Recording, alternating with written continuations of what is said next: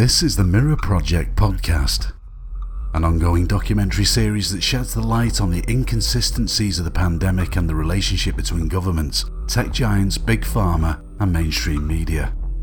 To watch the full video series, go to www.mp-22.com. You are listening to Will We Be the Generation That Killed Live Music? We will go down in history as the generation that killed music and art. People from all walks of life are starting to wake up and question the current reality. A 400-strong ensemble of freelance musicians has played outside Parliament to highlight the plight of the music industry during the current restrictions.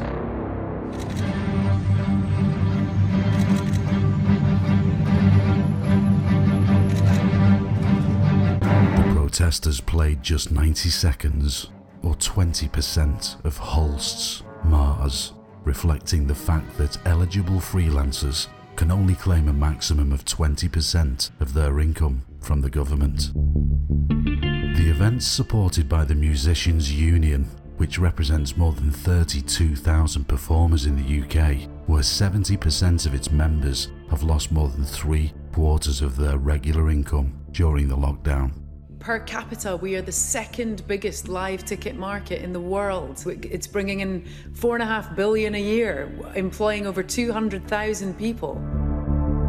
The protest came as Chancellor Rishi Sunak was asked about the plight of musicians and suggested they might have to find alternative employment.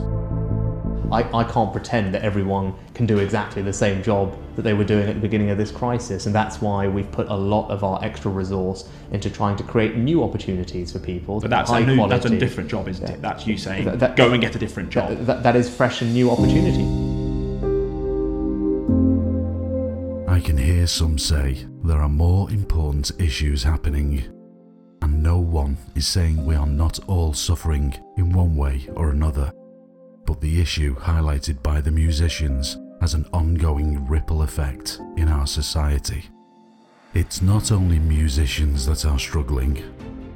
Small businesses, bars, theatres, clubs, all being pushed to the edge by these lockdown measures, killing small business, and the livelihood of many freelancers in the art industry are not the only negative effects. The psychological factor, in my opinion, is far more dangerous. This is not just about money, it's about mental health. Music is, and has always been, a part of the fabric of everyday life. Whenever humans come together for any reason, music is there. Weddings, funerals, sporting events, and even men and women marching off to war. By removing music, they are destroying the fabric of our life. This is about us being social creatures. It gave me real hope to see some artists speaking out, but there aren't enough. I know that many artists are under pressure by their management teams, agents, record labels, and studios to not speak out or rock the boat.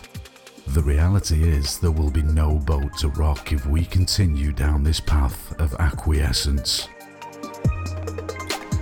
We need well-known artists to speak out and to support the people. I am sure there will be more brave voices speaking out soon. Share this and tag your favourite artists. Maybe they will lend their voice to the cause. There is also a petition online. I know the government will only act accordingly to their own agenda, but we should not be quiet. Let's use it to apply some much needed pressure. Think of how future generations will look at this. We destroyed every part of our lives, and our silence betrayed the young and the elderly. For what? For a virus that has a 98% survival rate?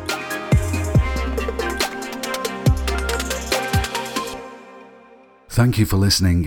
Our content has no place on social media anymore, so please subscribe directly to www.mp-22.com.